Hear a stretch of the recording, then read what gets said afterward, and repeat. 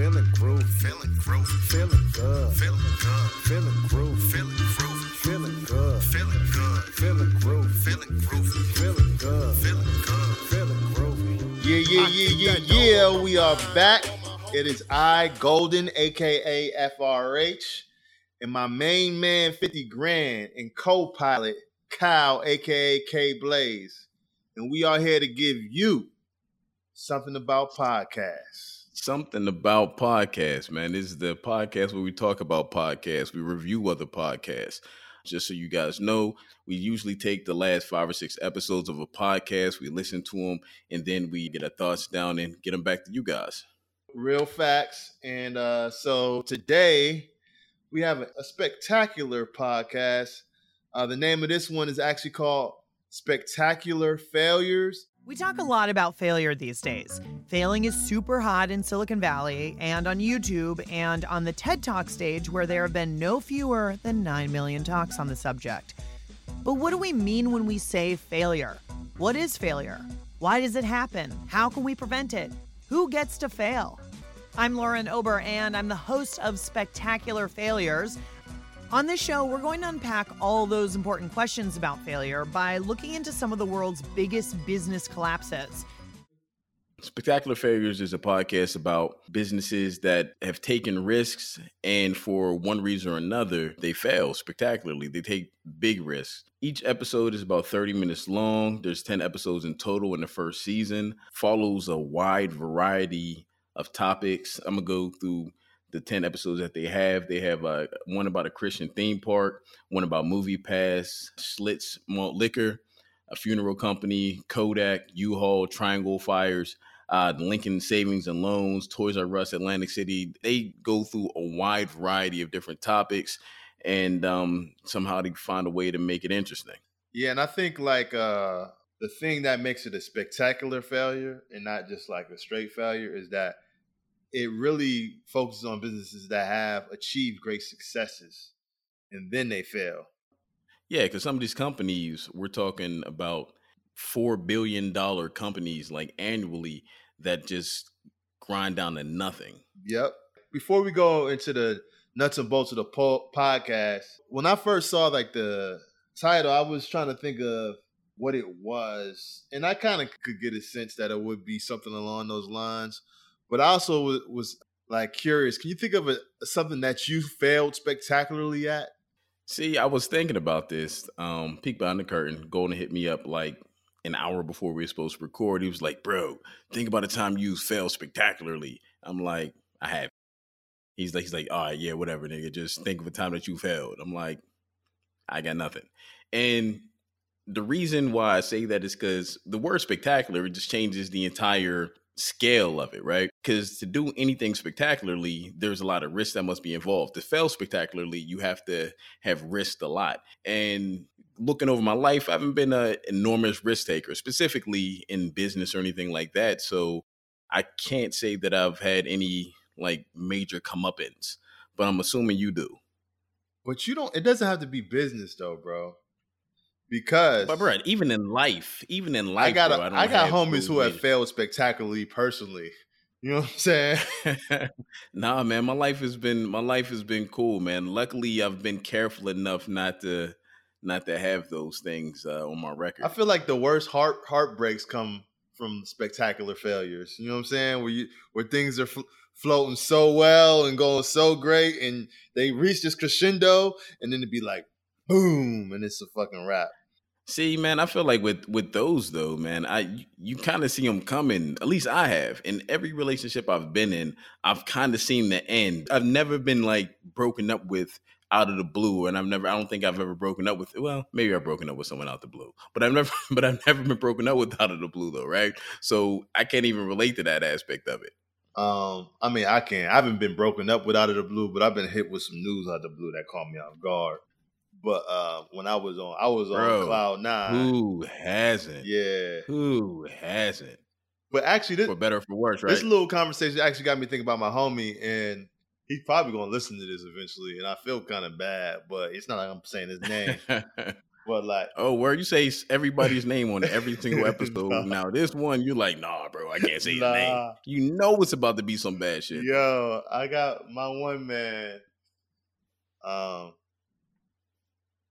He was in law. So you trying to come up with a nickname for him right now, so you can just call him the nickname for the rest of the story? Yeah, let's just call him Leroy, because that's just like my my stereotypical name for everybody. So my homie Leroy was in law school, met this beautiful girl.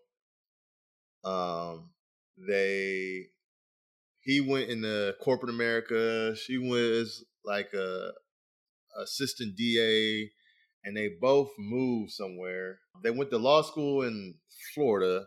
They moved somewhere else, I think like Tennessee or whatever.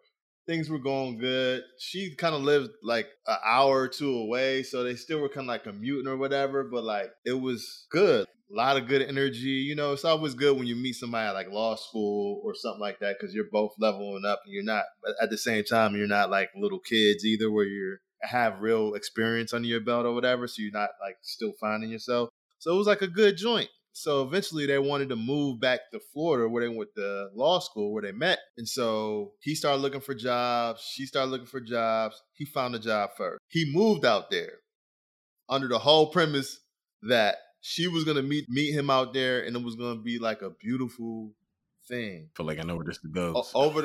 And then on top of this, he bought a ring. And not only did he buy a ring, he had a real romantic thing, man. Like there was this place on campus that they used to go, and like they spent a lot of time there, and it like overlooks the campus and all that kind of stuff. So he was able to like reserve that place, and like she was coming down, and on top of that, she has family from all over. Got a sister in Cali, got parents out there. He flew her parents in. Her sister in. You know, they had the camera ready. He had bottle service playing at the club later on that night. So she comes in, and like, I think earlier and they had an argument, but like if you ever listen to people who get, like, you propose, I don't know if you had this situation, but a lot of people get in arguments the night before they propose, the night that they propose, for whatever reason. I think is that a thing? I think it's like a tension. The tension is just ends up being high or whatever. Bruh. I don't know anything about that. Got you. So anyway, she comes in. He takes her to this like tower on campus. He gets on one knee. Her sister comes out with the video camera, and he says, "Will you marry me?" And she just doesn't say yes. She just kind of looks. She doesn't say yes. She just kind of looks at him and just starts crying. What? And oh man, yeah, that's bruh. And I think that's what I would consider a spectacular failure. Yo, okay, so are there just photos of this, or is there actual video of this? I'm certain that there is video of it, but man, he can relive the worst moment of his life. I highly doubt he ever got that video, because after people saw what was going down, I'm pretty sure the sister wasn't like, "Here, oh shit." Hey, we got the.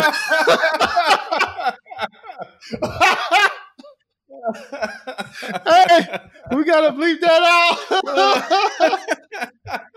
Oh shit! Like she wasn't like, "Here, Leroy." Oh man, yeah, Leroy.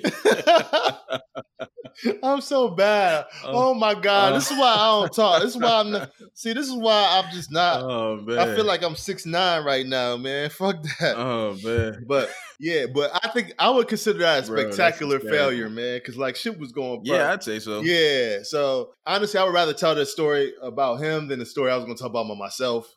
So we're gonna leave it there. We're gonna leave it there. I mean, it may come up later anyway, man. But can you even imagine that you go through all this effort to basically share the most intimate, what should be the most intimate moment of your life with someone, and it goes that way? But not only that, but you got pictures of it to prove it. See, and I mean, some would call that a Kodak moment, right? Oh, snap. Look at you with the segue. The segue yes, king. Sir. Yes, sir. Let's get it.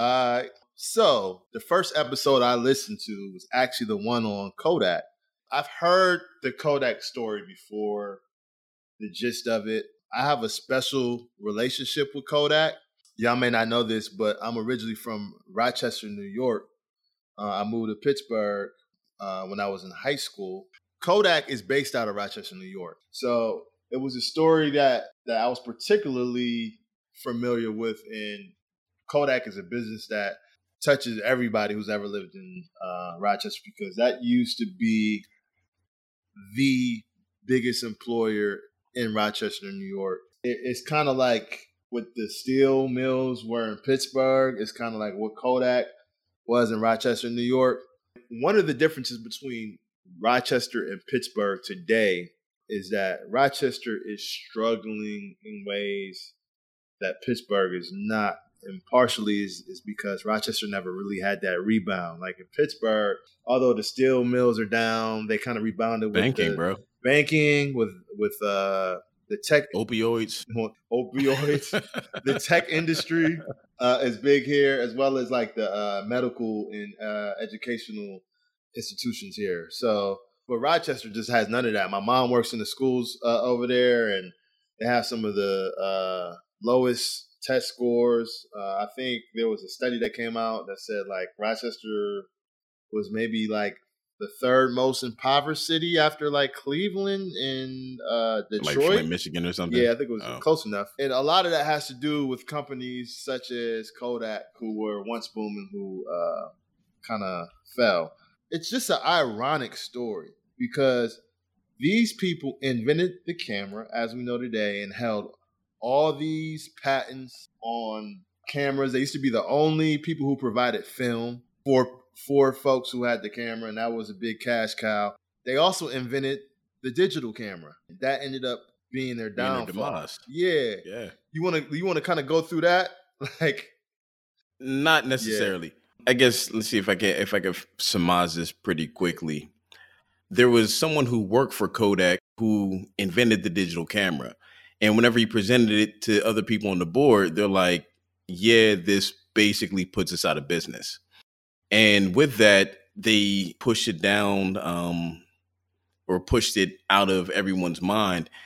But the weird thing is, I think they said whenever Apple came around, that somehow they helped Apple develop a digital camera or something like that. Yes. So the first digital camera that existed is called the QuickTake 100. And was an Apple camera, but it was actually designed by Kodak.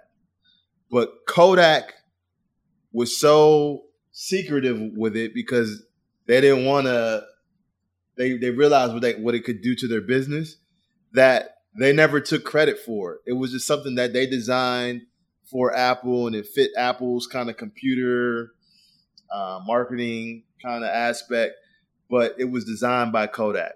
So I'm sure there's QuickTake 100s probably online on eBay going for mad money right now for being the first. But yeah, they actually designed it. And one of the things that story actually shows me is that like there's a difference between inventors and innovators.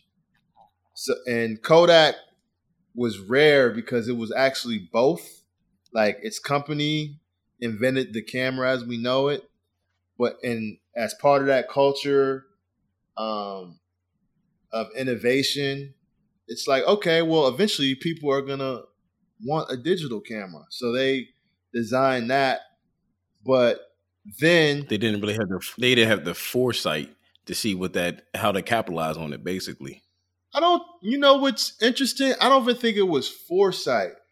I think it was sometimes you have institutions where it's just kind of an inevitable end.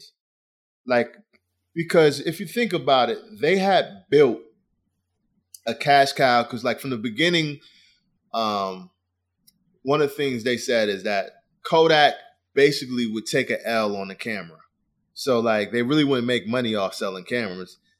They would either break even or take a loss by providing people the camera in order to sell the film. And so, yeah, like printers. So, that's why you get like a printer for cheap, but the ink costs you your arm and your leg. Yeah, exactly. So it was a similar kind of business model. So I don't feel like it's that they lacked the foresight. It was they had built this whole business successfully on this model.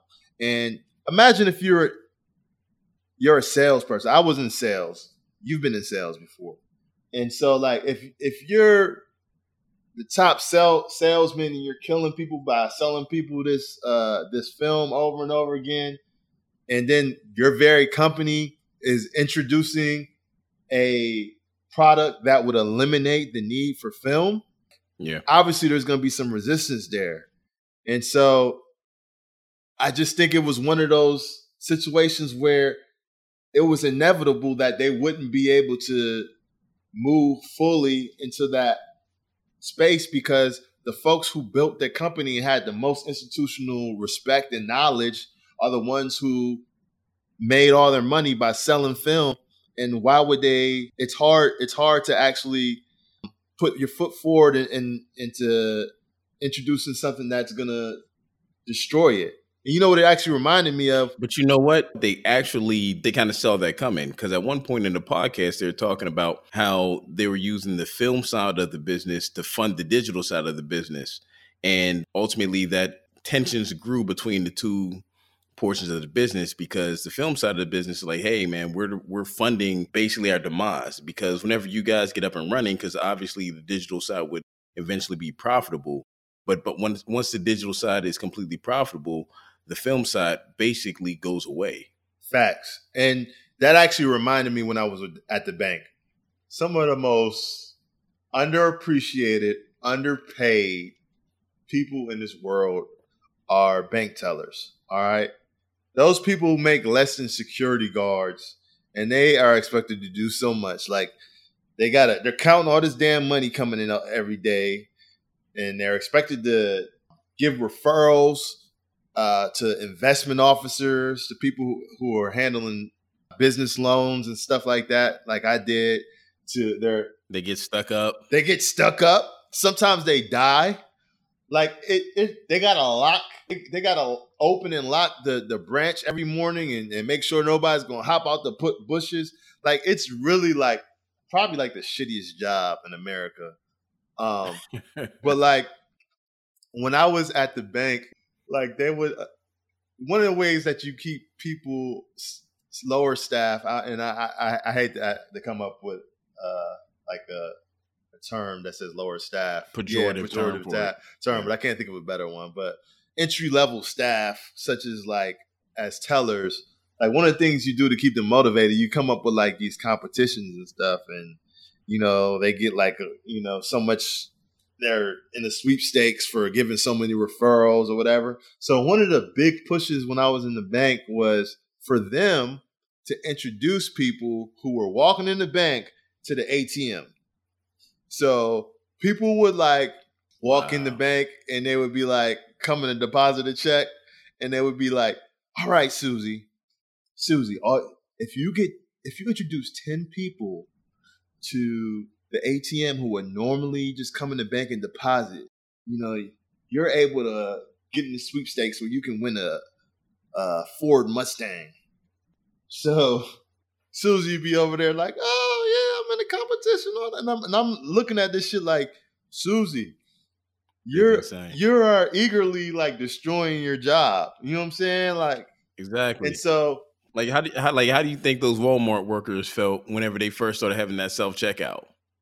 They knew it was a wrap. Yeah. So like Kodak, I feel like what the craziest thing is though? Yo, I was listening to the podcast, right? We're roughly maybe 5 or 10 minutes in, and they're talking to someone who used to work at Kodak, because apparently they have these reunions like every year. Like there are people who had worked at Kodak so long that they met their significant other there. Is a big deal. And all it was like Building 86 or something. Yeah, something like that, right? Because it sounded like, what is it, Studio 54 or something, Yeah. But all I could think, and it's funny because they actually mentioned this, was like, these people had developed film. They seen some shit. Because this is before cell phones and like, sending the new text and everything. And she even asked her, like, what's the worst thing you've seen? And, this woman's like, I seen a dog funeral or whatever. So I'm guessing the dog must have been stuffed, something stupid. Yeah. And then she's like, oh, is that the worst? She's like, oh, I don't want to talk about it. Yeah. That just reminds me of it makes me think of what level of freak do you have to be? It's nothing. Everybody has probably recorded a little nasty little video these days. But to actually have the gall to actually take a picture, take a photo, and then send it out for someone. Someone else is going to see it, right? And maybe keep a double because they had doubles. They were like, "Oh, this is a triple." Yeah, man. But again, man, imagine receiving that, man. How do you? By the time I was old enough to appreciate those things, right? We already had digital cameras. I mean, if you were going to exchange any lewd or lascivious material. Ooh, I like that. That's a nice word, bro. Lascivious. That's nice, bro. My guy. Good shit. But we could do it via computer. I mean, you can email it to someone or send it on an IM chat or something like that. But can you imagine having to give a photocopy of a nude to someone? Like, hey, babe, here you go. Just slide it across the table or something. How do those interactions even work? It's one thing to do a nude, but imagine some straight intercourse type stuff. That shit is wild, man. And I'm sure people have seen some things, man. Because I know the woman said that there was just tons and tons of dick pics in this one roll that she developed, and I'm sitting there thinking to myself, I wonder who they gave those to, Yeah. Because right now, man, I heard that people just airdrop you a dick pic or something like that. You have to get your dick pic developed and then get it back to you. Put it crazy. Put it in an envelope and then mail that joint off. Hold on. It's some girls not impressed with your dick pic. You be like, it's still developing.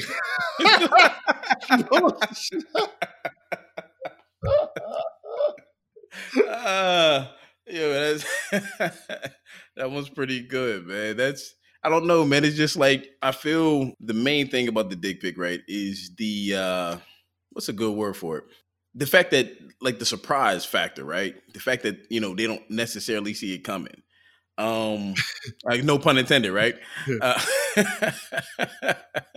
We're so mature. We gotta be, right?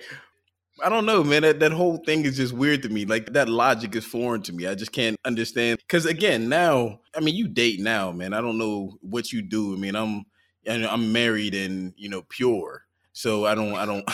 Oh, you're born again. You're born again. Yeah, man. I don't deal with these things, right? Now, chicks will be like, yo, hold up. I don't know if this is too hot for the pod, but I heard that you sent your wife a dick pic. That's what I heard. And now she's my wife, right? See, that's why you got to be careful with those, because had I sent that to someone else, I might have been married to someone else. I don't know. I mean, she saw it and she was like, yo, apparently I got to lock this down. I'm sorry. So this is one of the rare success stories of the dick pic, actually. You know what I mean?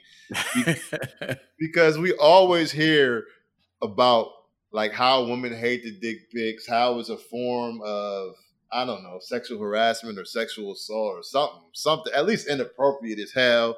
And I get that. But the fact that so many dudes send dick pics means that they must work. Again, there has to be consent, right? Right. There was consent. And did you really have consent, or did it just work? Oh, no, it was definitely consent. It was it was requested. Okay. They always say that's the only time you really should send a dick pic. Well, again, that's 100% it, because it's crazy, because there's a young lady that I was fooling with before me and Amanda started dating, and me and her. What's her name? Her name is LaRoya. You know my guy. That's my guy.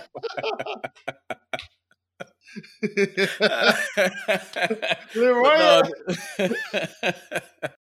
So before me and Amanda started dating or whatever, I knew this girl since 8th grade. She was a friend of my sister's or whatever. And I always had a crush on her. So I hadn't seen her in a long time. For whatever the reason, we could just never make it happen. I actually went to prom with her. So if she ever hears it, she'll know exactly who she is.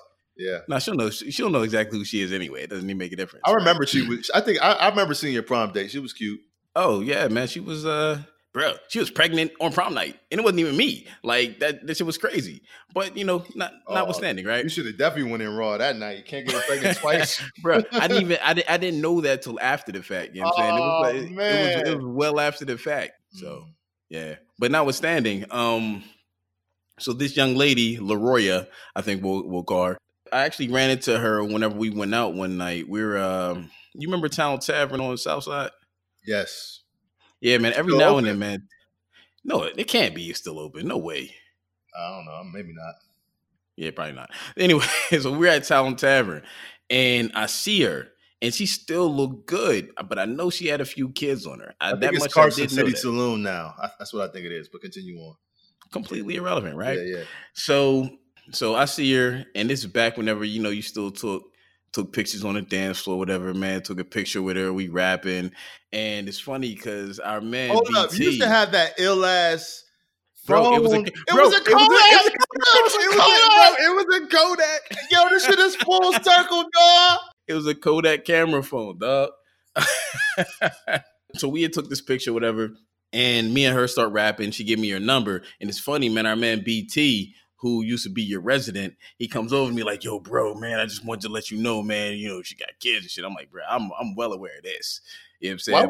Why would he say that? That's so weird to say. Is he the father? Not that I'm aware of, man.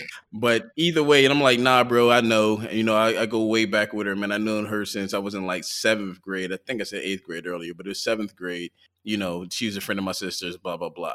So at this point, it's like the Olympics, right? Because you wait this long, because this is post-college. This is this is probably 2010 or something, bro. I'm well out of college, well out of high school. I've known this girl since the late 90s. And at this point, man, I've gone to prom with her, never did anything with her. Yeah. So I just had to make this happen, you know? So we're dialoguing, we're conversing on the phone, and it gets to the point where she's like, yeah, this is where I live. Why don't you come through? And I'm like, I don't mind if I do. So I get in the car, I come through, I do what I need to do, right? I leave. You do what you needed to do, bro? I did what I needed to do, bro. So I got the draws, dog. Hey, yeah, man. But no, so I'm leaving, right? And she calls me, and I'm like, all right, let's see what's up. She's like, yo, I feel like I owe you breakfast or something. And I was like, you know what, man? I'm good. I'm full. Just take some head. But at this point, she's like, yo, can you just send me a picture of it? And I was like, nah. Hey. I was like, nah. Yo, so that's where it all comes back to this, and this whole Kodak. Well, I can't. We got to wrap up this segment because I just got a flashback. I took of a dick pic you got, bro. No, when I took you, flashback, bro. You and your wife out. It was during St. Patty's Day, I think, man. I was like, man, you had just gotten engaged, and I was like, I'm gonna take y'all out. And then I had was it Mallorca? Yes, it was Mallorca. And we had the calamari. And then Amanda had chicken fingers, probably. I guess. You know what I mean? And she's just not experimental with the food, man. Like, we went all the way down to New Orleans, and New Orleans is like a hotbed for like some of the best Cajun cuisine you'll find on this planet. And she got like a hamburger, I think. Yeah, she's not very adventurous when it comes to the taste buds. But regardless, I was being tortured this whole night because I had to hear about Kyle's penis. Sexual prowess, bro. Like, it was fucking ridiculous. I'm like, yo, all right, why am I here? Like, I was like, I'm glad I'm able to to link y'all. You know what I'm saying? Y'all have a good time, but I don't need to be listening to this shit. So that's why we had to get Kyle married ASAP. So I had to be competing out with this nigga. You stupid. Now the streets is mine. But man, we straight Ghostbusters, man. We never crossed streams. Oh, that is pretty amazing. That is amazing that we're not Eskimo brothers. And especially in a city that small. Yeah, that's a fact. But it's not too late. You know what I'm saying? Hey, man, it's all on you at this point, bro. I mean, that's all on you. I got no skins in the game. Hey, bro, You know you what I'm saying? got some old work I might have to revisit. You know what I mean? I'm saying, man, all of them, as far as I Might have know, been man, they 10 all years. got kids at this point, bro. Hey, man, you know, as long as I'm not stepdad. But yeah, so I feel like now is a good time to kind of put a bow on this whole Kodak. I think we painted a Kodak picture for the listeners. Yeah, probably one they didn't even want. Yeah. All right, man. I'll catch you guys after the break.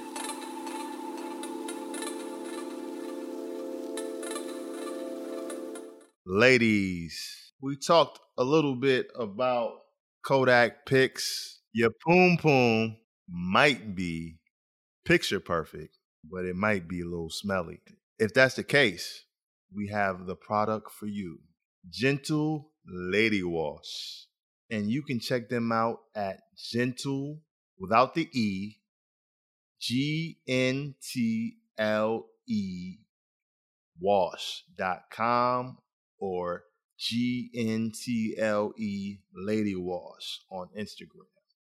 Make sure it smells as good as it looks.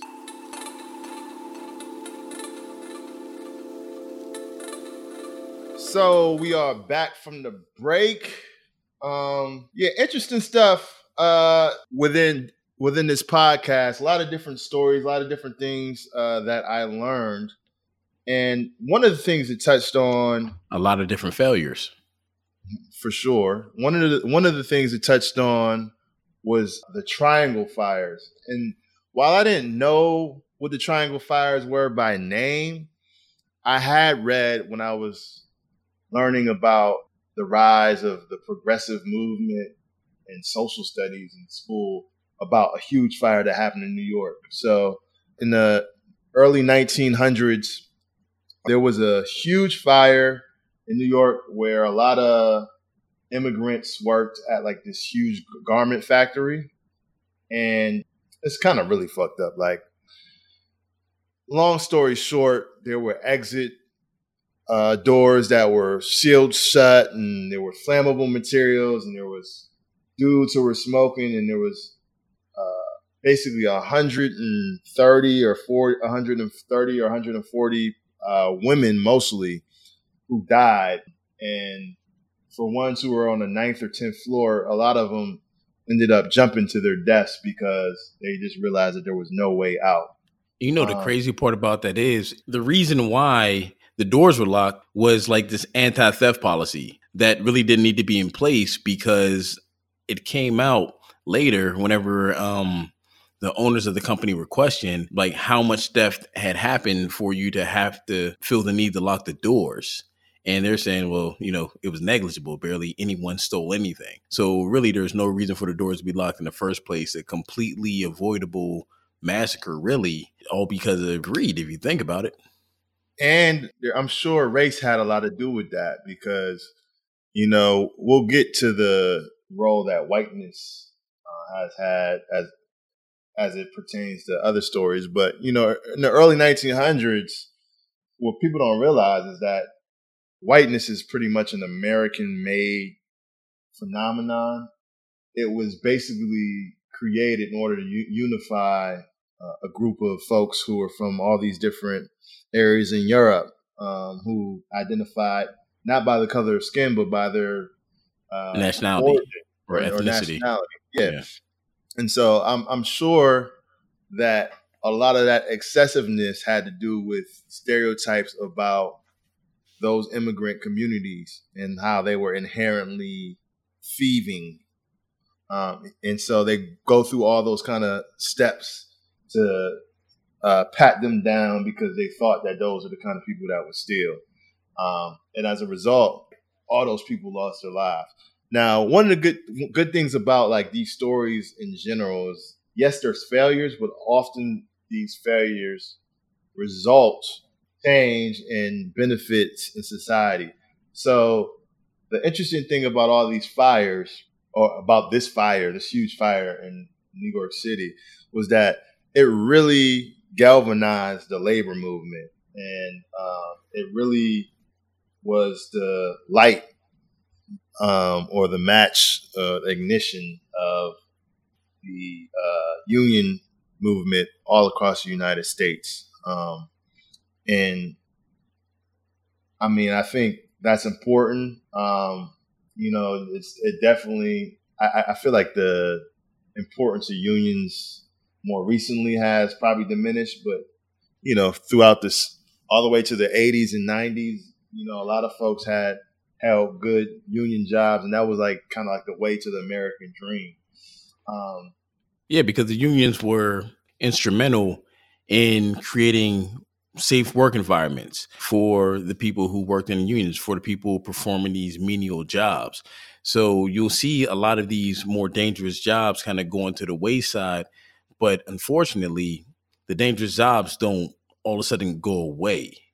Yeah. So, and that was like the interesting thing in terms of what this transitioned to. So you hear about all these unhealthy workplaces, how people were treated. The workers weren't allowed to talk. It was just like kind of like a real shit show in terms of how the labor was treated.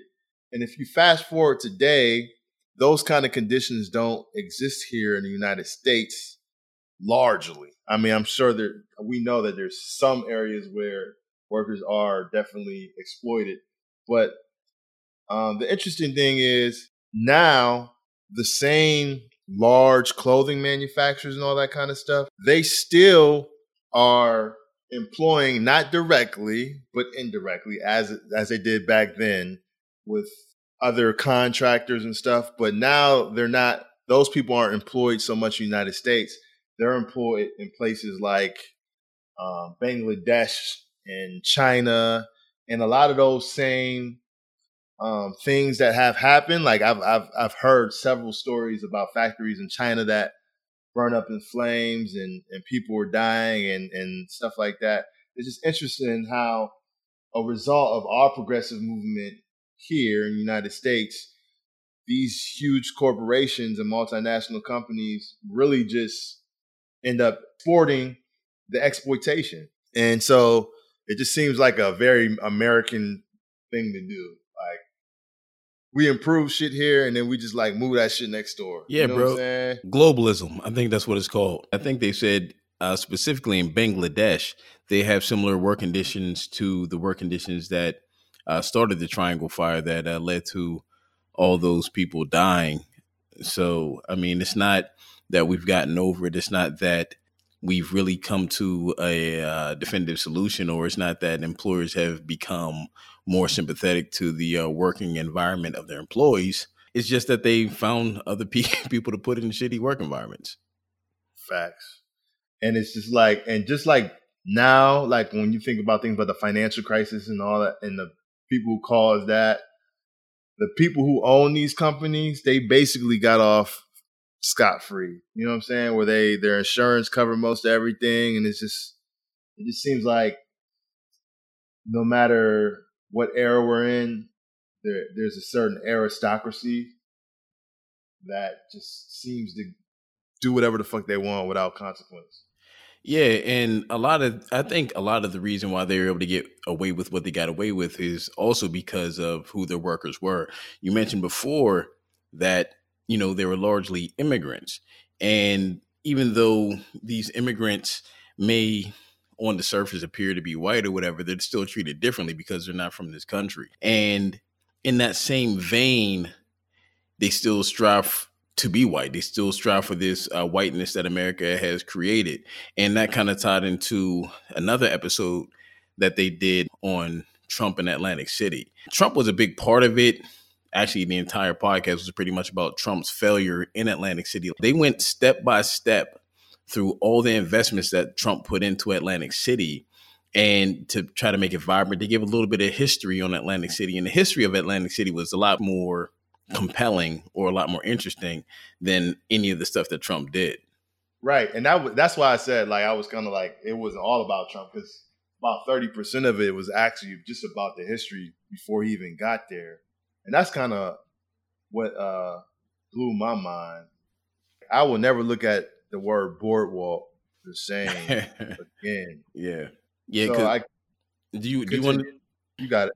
What was explained in the podcast that stuck out to both of us?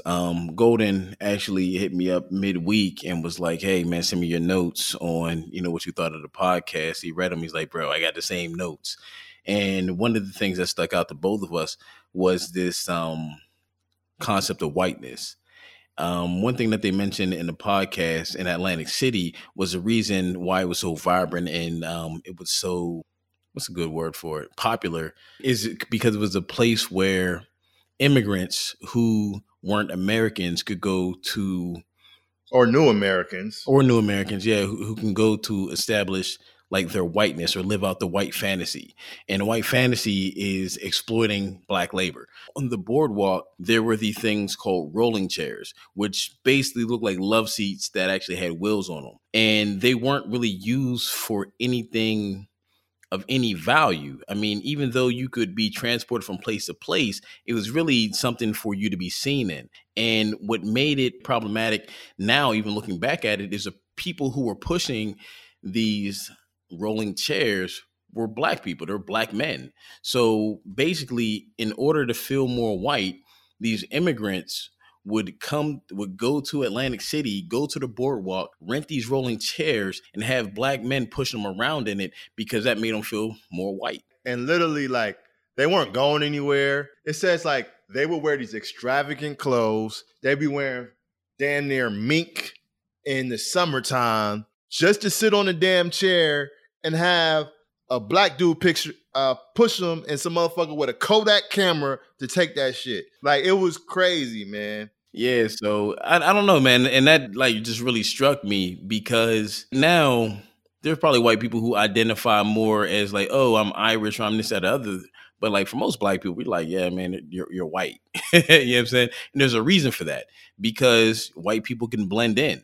Another thing that kind of stuck out to me, at least, and I mean, you could speak to it as well in the Atlantic City thing, was obviously, the superstition and the gambling. They talk about this one guy who always ate tacos at this specific restaurant because he would hit big whenever he did it. And me and Golden, we've been to Vegas a couple times now. Oh, we are Vegas veterans, cuz. Yeah, man, this dude Golden, man. He always and ain't no boardwalk in Vegas. You know what I mean? I ain't pushing none of y'all motherfuckers on Vegas. More to the point, though, man. Like, every time we leave Vegas, Golden is always on top. Every time he disappears, he comes back with money and smell like throw up. So, man, that's a wonderful combination, man. Did you have any superstitions, like, whenever you gamble? I don't really have superstitions when I gamble because, honestly, I'm pretty much a realist when I gamble.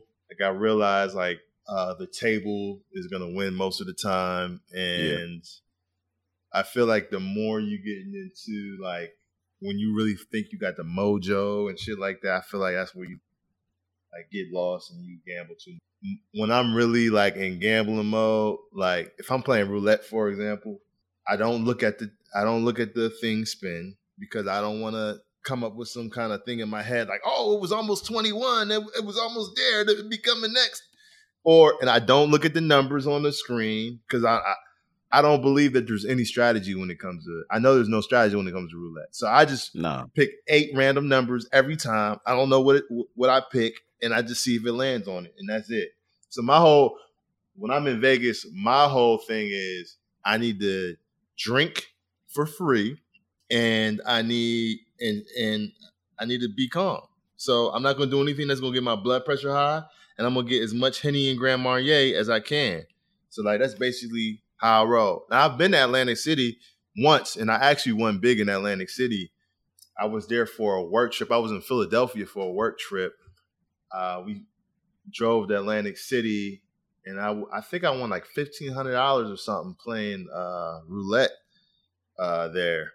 And it was like kind of the same deal. I just was picking random numbers, and it was just like my lucky day. I don't know if I played blackjack or anything. Man, I feel like roulette's the only thing I played, man. You remember whenever we went to, what's it called? Ellis Island Casino, and we were all hitting on those tables? Yo, Ellis Island can get a free ad from us any day, Most definitely, bro. Every time we go to Vegas, Ellis Island is that spot. If y'all ever find yourself in Las Vegas, y'all need to go off the strip. I think it's on Fremont. To Ellis Island. It probably is on Fremont. It's I guess the old strip or whatever. But yeah, man, it looks like a dive bar, man. I mean, honestly, it looks like an old rundown motel or whatever. But it smacks, man. Yeah, like, and the crazy thing is so great, but there's not too many things I can say about it that's great. You know what I'm saying? Like, the bathroom is the worst bathroom I've ever been in my life. Bro, after so we went with our boy Zoe, all right? And this guy Zoe, he goes to the bathroom. He's like, bro, I can't unsee that. I'm like, what are you talking about? He's at the bathroom, man. It's so disgusting. I didn't even go to the bathroom. I just held it till we went back to the trip, bro. I think I may have pissed outside. but that's how bad it was. I didn't see it. They have great deals. You can get a steak, a beer, and a potato for like $9.99, and the vegetable for like $9.99. And the steak is actually solid, man. They cook the potato however you want it. If you want mashed potatoes, if you want hash browns, if you want French fries, and you get a side salad. And it's the only place I've ever gambled where the dealer cheated from me. You know what I'm saying? Like, she was like, she flipped over something and was like, oh, that's going to be a whatever. You might want to lower that or something. And I was like, all right, thank you, cuz. Yeah, but the crazy thing is, man, we went there and we played roulette. And again, there's no strategy to roulette. You can't like cheat in roulette. Roulette is roulette, you know, and we left on, I mean, we would have left on top if people would have stopped when they needed to stop, because everyone had a come up. Everyone had a major come up. But I mean, we just overstayed our welcome. You know what I'm saying? I mean, yeah. I left with money in my pocket, man. But my man Zoe, he probably got a little overzealous. Yeah, overzealous. Bro, that's a reach. But yeah, that was a dope ass experience, man. It was like being a kid in the candy store. Or in the Toys R Us, right? Boom, boom. Just Segway kings in this bitch, dog.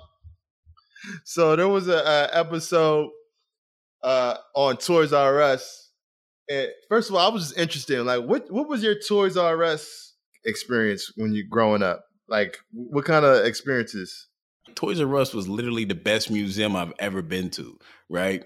Where you go in and you see all the cool stuff and you don't touch shit. Yeah. You know what I'm saying? No, that was Toys R Us for me, man. Because I remember, you're familiar with Ross Park Mall on McKnight Road.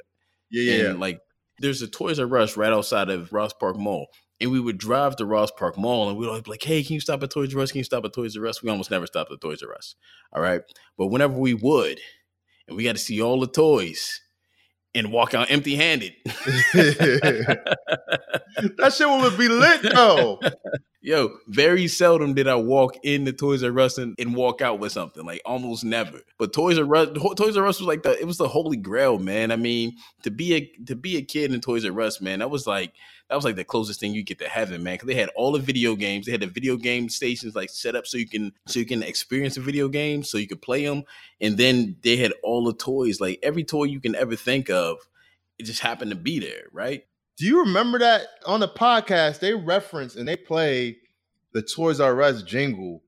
Bro, I remember that. I don't remember that at all. As soon as it came on, I was like, I don't want to grow up. I'm a Toys R Us kid. Bro, I remember that immediately. Oh, maybe that just didn't vibe with me. I don't remember that shit at all. I was like, I don't know, man. That's pretty consistent with who you are, man. Y'all, I'm guessing you didn't watch a lot of television growing up, so you probably wouldn't have heard the commercial. Yeah, that's pretty accurate. Yeah.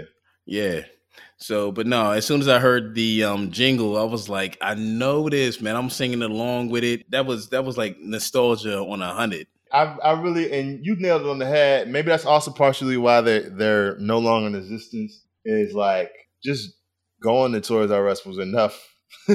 Like, I don't remember anything I got from Toys R Us, but I remember going there like, yo, that shit was lit. You know what I mean? Yeah, man. Because again, I could probably count on two hands the amount of times we went to Toys R Us. I mean, we went to KB Toys a couple times, and you know, whenever Walmart came out and Target, and there used to be Hills and Ames, and they had like the toy aisles. But I mean, you know, you take those toy aisles and multiply them by like 50. That was Toys R Us, man. That was a big deal. Facts. What one of the things, But you know what, man? You know what I was thinking, man? Yeah. Because they said that Toys R Us really failed whenever they didn't establish an online presence because they just basically contracted that out to Amazon. True. They basically told Amazon like, hey, you know what? We'll be the sole provider of toys and you'll be our online presence. And Amazon basically broke that promise and started selling from other places. And by the time Toys R Us finally got on and established an online presence, it was just too late for them. But I was thinking, man, like whenever they started closing the Toys R Us, because they said that they're trying to make a comeback, I feel like they should do Toys R Us kind of like an IKEA, you know, not have too many locations, but really make it an experience, you know, because I mean, that's kind of what you're selling anyway, right? What they should do, and they should pay me for this idea, they should just They should pay me for this idea. merge with like Jump Zone. Like it should just be part of an experience for kids. So like I wouldn't say IKEA. I would say what's the name of that? Is it called Sky Zone? So a thing where kids like have this party and all that kind of stuff, and it comes with this whole experience. And a part of that is leaving with a whole bunch of toys. Maybe that Part of that is leaving with a whole bunch yeah, of like toys. so if you're going Okay. to Sky Zone and the expectation is like when I go to Sky Zone, it's gonna be like Christmas. Like when I go to this birthday party, it's gonna be like, yeah, I need this, and that. There needs to be like more of an experience factor. See, I like the IKEA idea. I mean, not only because I came up with it, but mainly because I came up with it. Right. But you know how IKEA has like they have the different areas. You go to the bedrooms, you can go to the living rooms, you can go to the I don't kitchens. spend time But I in mean, IKEA, bro. I'm married, bro. I spent enough time in IKEA. You know me enough. Imagine me trying to put together some IKEA shit. I have bro. ADHD on an extreme level. You know what? You know what's crazy about that? I didn't even go to the ADHD part. I just was going to your overall like helpfulness or usefulness in general. Because I've seen you. Who says that to a friend? You know who says that to a friend? A friend who was sitting in the passenger side of his car when he got a flat tire in Squirrel Hill and did not know how to change the flat tire. That's who says that. It's not that I didn't know how to change the flat tire. Bro, you didn't know how to change. Man, we had to call somebody, and then her dad had to come and help us out. I called a friend. I needed some WD-40. Bro, hold up, bro. This was not like, yo, you making it sound like this is Who Wants to Be a Millionaire or something. I phoned a friend. That's how I got it done. Like that. I called the girl. Actually, you know what? I should have slid with that girl or something. But anyway. Yeah, because you know her dad know how to change the tire. Yeah, I called my friend. She's a beautiful girl. I called her because that need to be stated, right? Yeah, I mean, she gonna be smart. She gonna be intelligent. Smart. You know, she could have been qualified to call her dad to change the tire. First of all, when I say beautiful, it's only an internal statement. You know, I'm not talking about any external factor. Oh, all right. So I'm only talking about her soul. You know what I mean? She's a beautiful soul, but she can't sing Aretha Franklin though. I needed some WD-40, and she's like, "I checked with my dad, and her dad just changed the tire. I just wanted a WD-40, and I used my dad's AAA. Me and my dad got the same name. Every time I call up, they be like, "You've been a member for 41 years."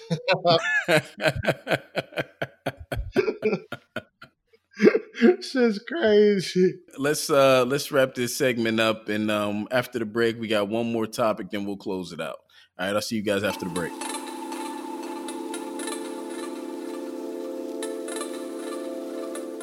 A lot of people ask me what FRH stands for.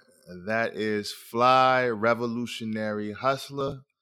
And if you would like to buy a shirt, buy a hat, check out the social media, buy some music, get some signed albums, go to flyrevolutionaryhustler.com.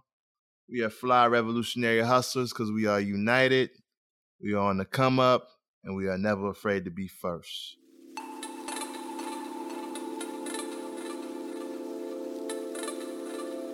We back from the break.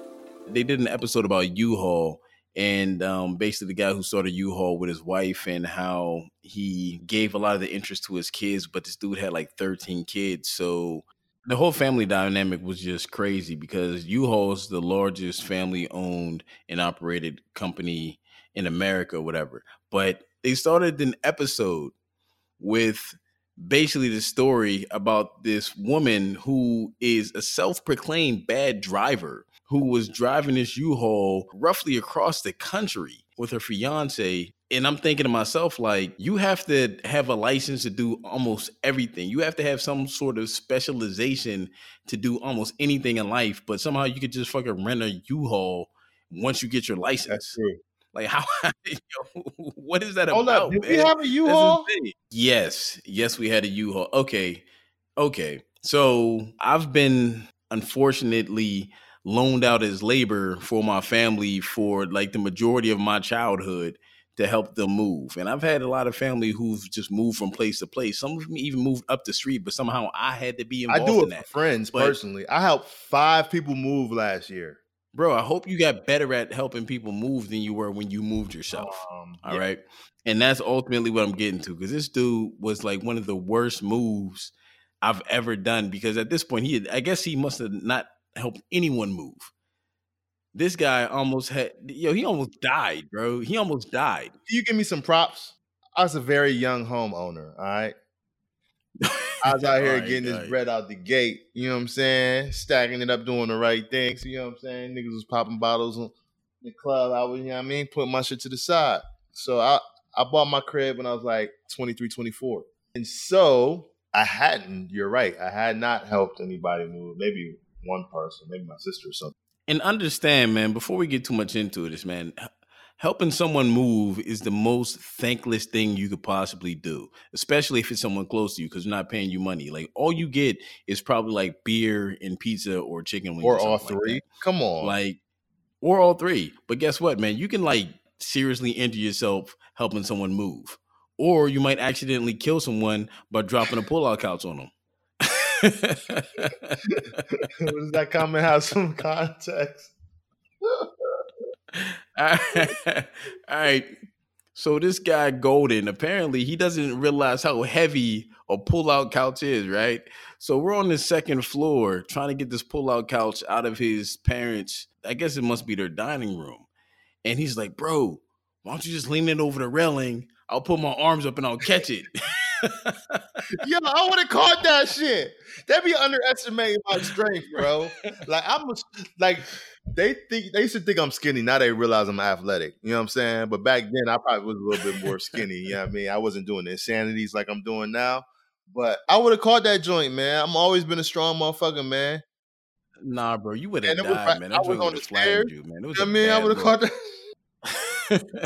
That was so bad, man. I swear, like, all me and Q were doing that day was just cussing you out, man, because he swore more people were coming to help.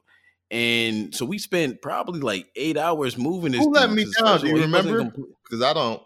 I don't, man. I mean, I don't know if you want. I mean, shit. If It was you knew Junior. who it was, you You know I helped Junior move last year. I hope it wasn't Junior. I can't remember who it was, man. I just because they didn't show up. If they if they showed up, I know who it was, man. I just know that we spent like 8 hours moving you because you weren't all the way packed. We're sitting here still trying to like clean your room behind us, trying to remove everything out of the room. And of course, this dude lived on like the 3rd or 4th floor in this fucking mansion that we had to, and so we had to bring it down all these. All right, man, whatever. Divided mansion. Whatever you want to call it, bro. This dude's on the very top floor of that, and we had to bring all his furniture, unbroken down furniture, mind you. Like all the drawers were. All I had was a bed. Bro, all the drawers were still in the dresser. The bed was still put together. You know what I'm saying? So like we had to take apart all this. Why didn't my father help me? Man, there's a joke in there somewhere, but I'm not that guy. I'm not that guy.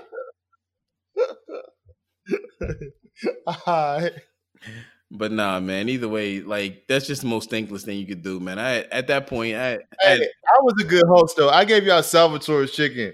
Salvatore's chicken extra hot, man. It all was worth it after that. It was not, bro. It was not. That was like an entire day out of my life to just like help you move. And again, like I said, man, it's just thankless, man. And especially like, oh my God. There was this one time my goddad, he passed recently, but he had this cousin. God bless him. So I moved down to Charlotte with my wife at the beginning of 2013. All right. Her family moves down like 3 or 4 months later. So they're probably not in the apartment for more than a month or so. Keep in mind, I had to help them move in because I was told that there was no moving involved. They got one of those pods that you pack everything in a pod and then they ship the pod down to wherever you live. But somehow I still end up unloading the whole pod and putting it whatever. Man, that has nothing to do with this. Okay. So Man, holding a grudge on a dead man. no. I mean, again, I haven't even gotten to that part yet. I haven't even gotten to that part. That was me helping move my mother-in-law in, Oh, okay. And I'm like, yo, you got these two healthy young sons who I feel like can carry more than these pillow cushions, right? I'm like, yo, why do I got the dresser on my back? But that's Define healthy. young.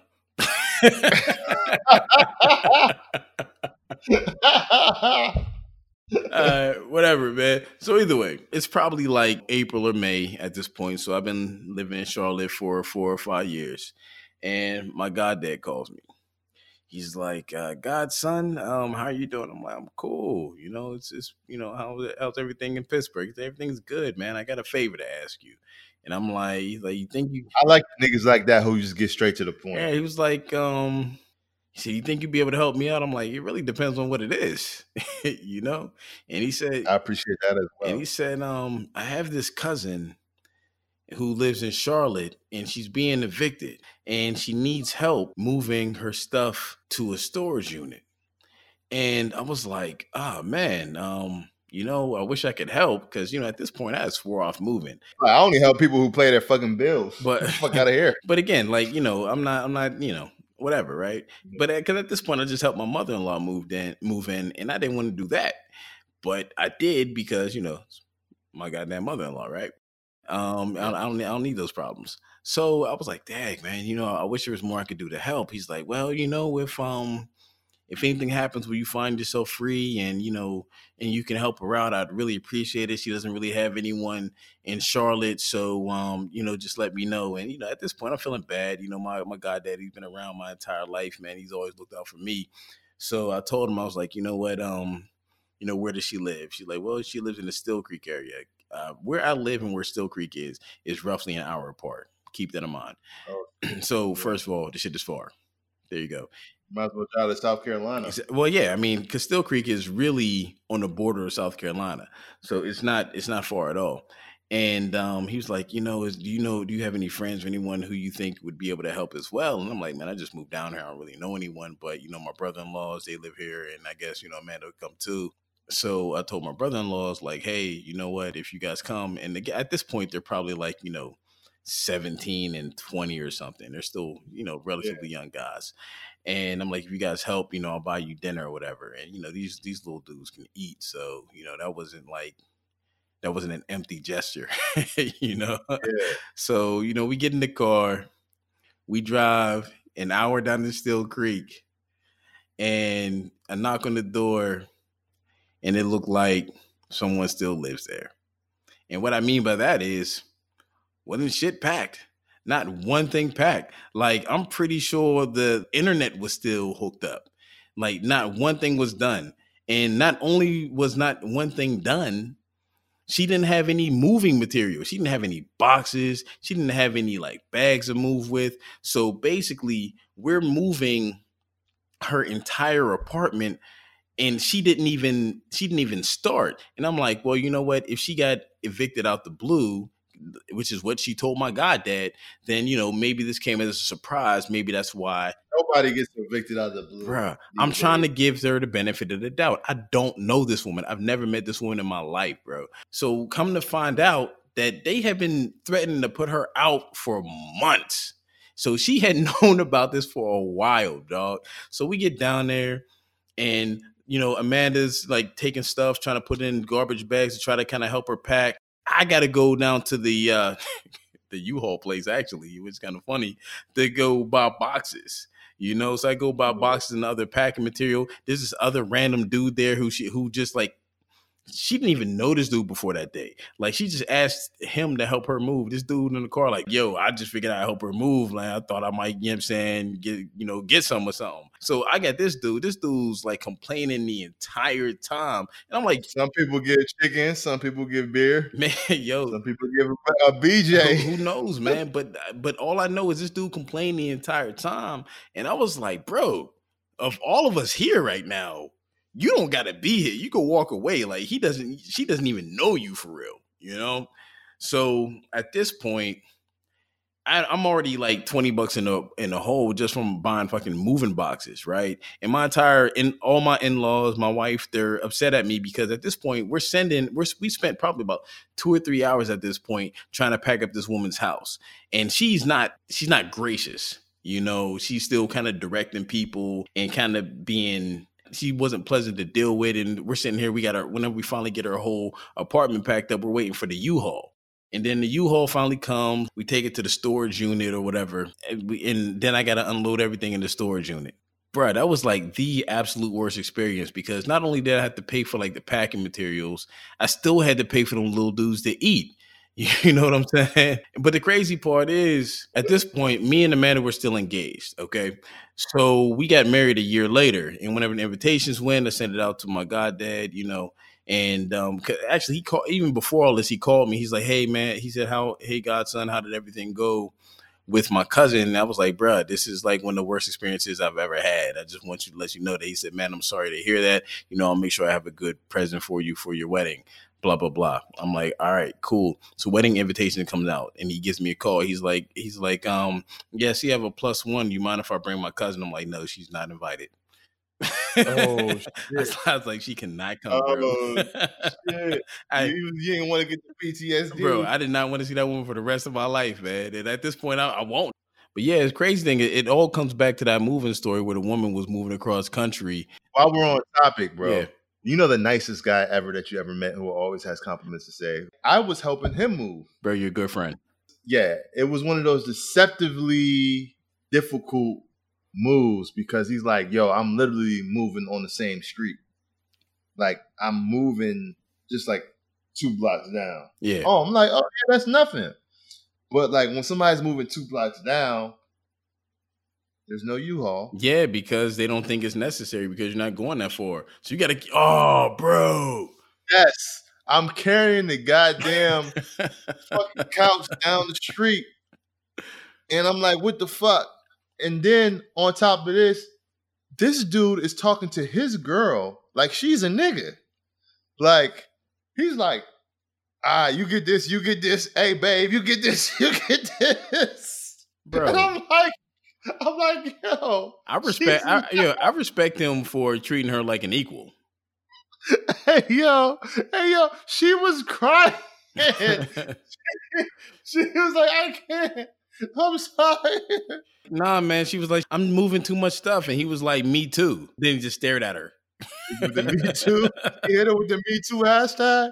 But, yo, like, that shit made me, I was like, bro, yo, like, you can't give her the same load that we got. Like, she's just not going to get the other half of this couch and just be walking Why down. not, bro? Are you saying that women are weaker, that women can't carry half of couches? What I'm trying to say is that they're not together anymore. And I foresaw it at that very moment. I foresaw it at that very moment. Yeah.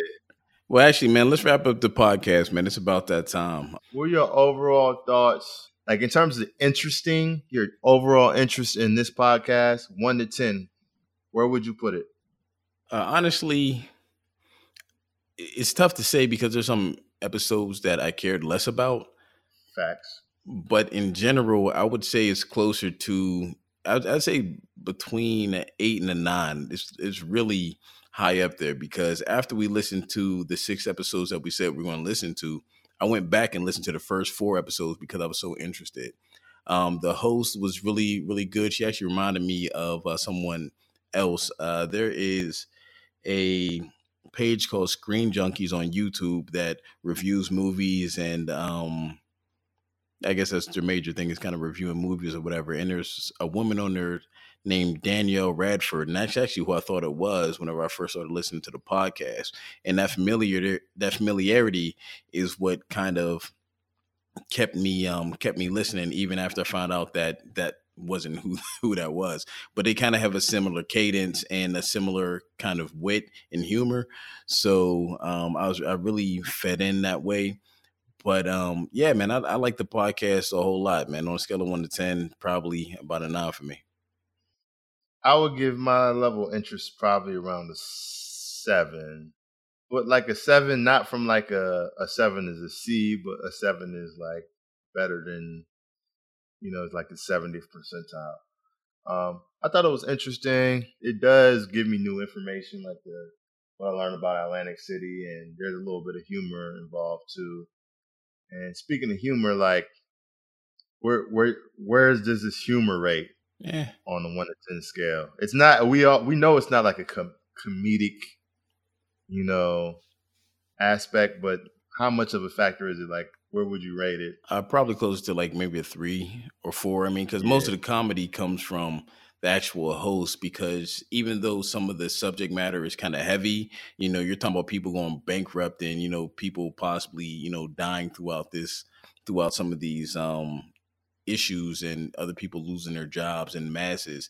It's pretty heavy material, and she keeps it. Black people pushing white people down boardwalk. Well, there's that too, but she approaches it with levity, and I think she does a really good job of that. And she inserts some, because I don't want to just call it, because it's not overt humor, but it's, I guess we'll just, it like I said, levity. She inserts, she approaches it with levity, and that makes you not, get too down on the episode. It doesn't make you listen to it and then be like, man, this really took a dark turn. I don't, my whole mood has changed. I will say levity and overt are good words. I think there was another word you used, man. I can give you quality, but I agree. Like 3 is a good place to rate the humor. I feel like in terms of you rating the host, I feel like that's probably a 9 or a 10. Yeah, man. I like the host a lot, man. She did a lot with the material that she had. It was a very well researched podcast, even with the interviews that she did and the way it was presented. It was great. I mean, she dealt with a lot of issues that I was thinking of, because I believe at one point, whenever in the Kodak episode, she had talked about the cameras and the way they took pictures, and she was like, yeah, blah, blah, blah. And, the camera would take perfect lighting. And then she was like, well, for white skin anyway, and I was thinking the same thing. I was like, man, they still don't know how to like black people in 2019, So, and, she even mentioned that. So no, we don't know how to exist, bro. Word. So, but ultimately, she, that's it. She still touches on some things that I'm pretty sure some of her listeners that they would say. Because, like I said, for me, I'm sitting there like, they still don't know how to like black people, and she comes out and says it like, she talks about the problematic nature that America has, while also while addressing America's history, basically. And I think that's a credit to her, because I don't think all hosts would do that.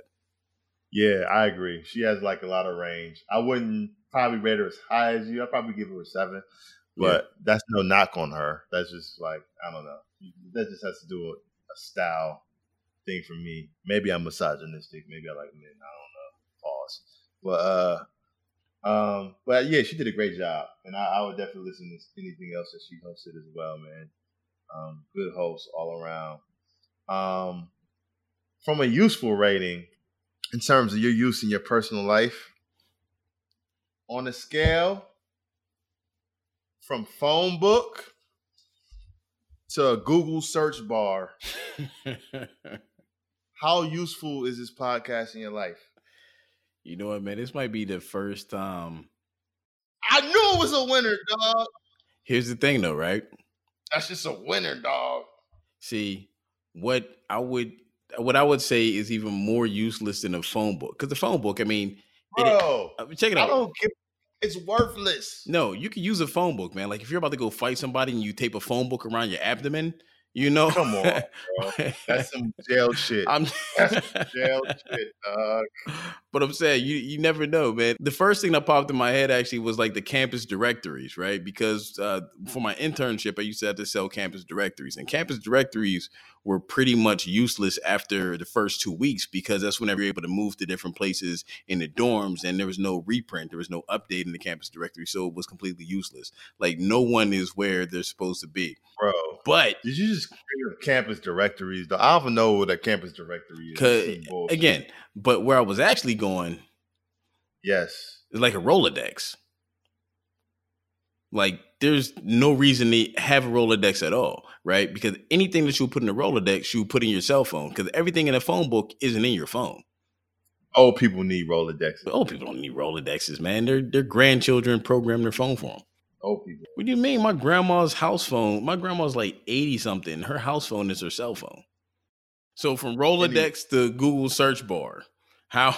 Damn, bro, you gotta let this one stand, bro.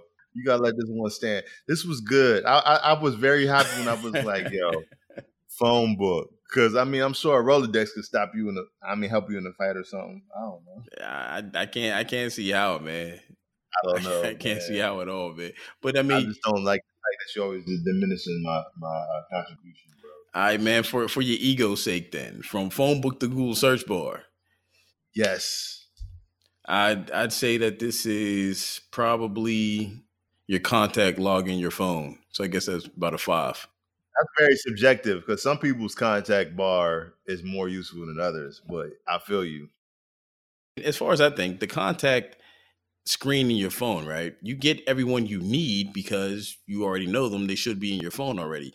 But if you need information on someone who's not in your phone, I mean, it's not very useful, right? But either way, but like I said, I think it's closer to a 5, even though I liked it a lot. It's not super useful because this is nice, trivial information to have, but that's about it. You know what?